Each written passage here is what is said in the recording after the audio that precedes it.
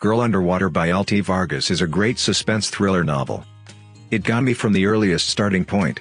Truly, I had a feeling that I was an invisible character in the novel.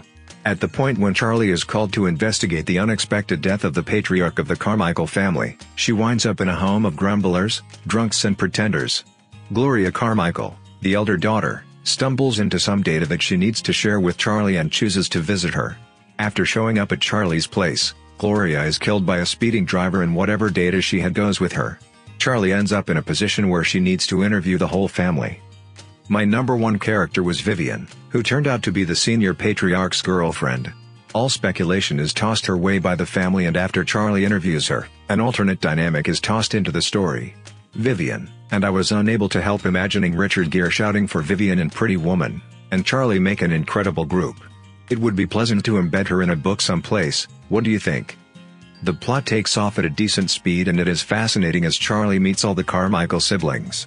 Clearly one of them is guilty, yet it appears to be that every one of them might be suspects, may have an intention, and likely have mysteries.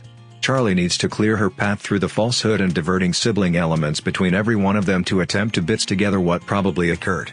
She additionally needs to get imaginative to find Dutch's longtime girlfriend and find what she needs to state. When the novel presents all the players, it begins to get a speed, with exciting twists and is unputdownable. Charlie is a fascinating character, both insightful and natural. Charlie additionally hears the voice of her killed twin sister Allie in her mind. Allie was killed 20 years back. Allie and Charlie keep up a running dialogue between them, although quite a bit of it comprises of jokes and wry remarks from Allie with Charlie answering.